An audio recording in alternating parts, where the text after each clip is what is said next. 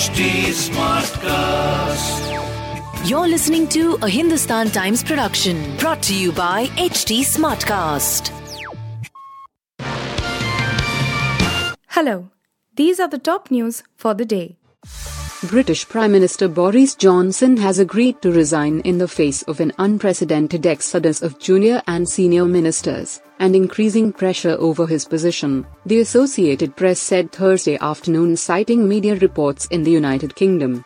Johnson is expected to remain as PM while the Conservative Party choose a new leader. An internal election will likely be in the summer, the BBC said, citing a 10 Downing Street source as saying a new leader should be in place by October. The PM will make a statement later today. Reports that Johnson will quit came minutes after yet another minister walked out of the Prime Minister's cabinet. News agency Agence France Presse said Education Minister Michelle Donnellan resigned less than 48 hours after her appointment, telling Johnson, "I see no way you can continue." Simultaneously, Finance Minister Nadhim Zahawi urged the PM to follow his heart and go now. "I see no way you can continue in your post, but without a formal mechanism to remove you, it seems the only way is for those of us who remain in the cabinet to force your hand," Donnellan said, according to news agency Agence France Presse.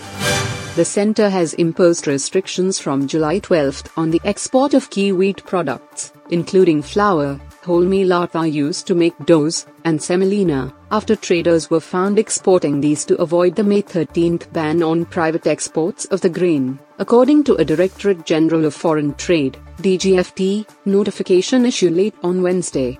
India, the world's second-largest wheat grower, in May banned private wheat exports to manage its food security needs, keeping a window open for overseas shipments only on the specific requests of foreign governments to meet their food security needs. The country was hoping to export large quantities of wheat as the government forecast a record output of 111 million tons in February. A heatwave from mid-March shriveled the winter staple, forcing the government to cut production estimates by at least 5%. The new policy states that the export of wheat flour and wheat-derived products remains free, but these would be subject to approval of an inter-ministerial panel. Global wheat prices have doubled since Russia's invasion of Ukraine as several importers face steep shortages. Traders had been exporting wheat products without restrictions to work around the wheat export ban, an official aware of the matter said. Punjab Chief Minister Bhagwant Mann married Dr. Gurpreet Kaur Thursday in a quiet ceremony at his Chandigarh home. After the wedding, the Aam Aadmi Party (AAP) leader and his new bride, with guests who included UP leaders Arvind Kejriwal and Raghav Chadha, sat down to a lip-smacking lunch menu. Some of the dishes, news agency ANI said, included a paneer dish and biryani. Curiously, guests also got to devour an Italian dish, lasagna siciliano. Bhagwant Mann's wedding lunch menu also had a variety of desserts such as fresh fruit trifle, moong dal halwa, shahi tukra, unguri rasmalai and dry fruit rabri. Bhagwant Mann, 48, got married to Dr. Gurpreet Kaur in a private ceremony amid tight security. This is Mann's second wedding and Dr. Kaur's first.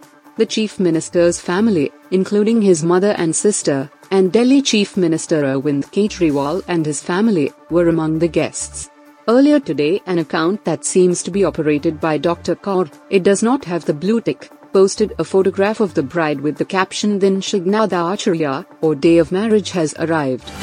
A joint press conference by heads of US and UK security services on the threat posed by rising China is a rare event. What is extraordinary is that the chiefs of both US FBI and UK's MI5 on Wednesday warned the world about all-out Chinese efforts to steal Western technology and influence the government's policymaking through lobbying and money power.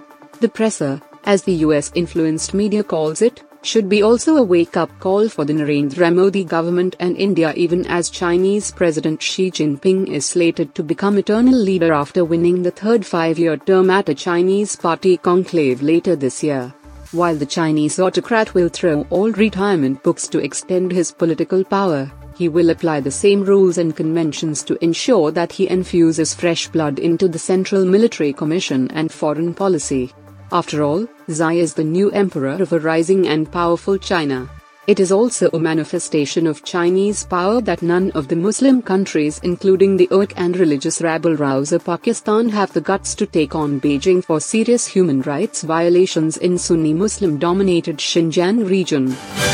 Former Niti Aayog CEO Amitabh Kant has been appointed as the Sherpa for G20 summit due to Union Minister Piyush Goyal's busy schedule as the leader of the Rajya Sabha and as someone who is leading the negotiations for a fair, equitable and balanced free trade agreement (FTA) with the European Union. Goyal requested Kant to take up the role as, with G20 presidency coming to India, a full-time Sherpa is required who would be needed to devote a lot of time to meetings that will be held in different parts of the country. Goyal was appointed as India's Sherpa for the G20 in September last year. But with the monsoon session of the parliament coming, the leader of the upper house will have his hands full, which means his foreign travel gets curtailed, making the work as G20 Sherpa difficult to sustain. In the past, Goyal has led the FTA negotiations with the UAE and Australia, and India needs his full-time attention for crucial FTAs with the UK and the EU. The FTAs involve huge markets and labor-intensive industries that could create hundreds of thousands of jobs. In such a scenario, the centre would not want his attention to be diverted from core portfolios when FTAs could be game-changers for India's labor-intensive sectors. You were listening to the HT Daily News Wrap, a beta production brought to you by HT Smartcast. Please give us feedback on Instagram, Twitter and Facebook at HT Smartcast or via email to podcasts@hindustantimes.com. Until next time.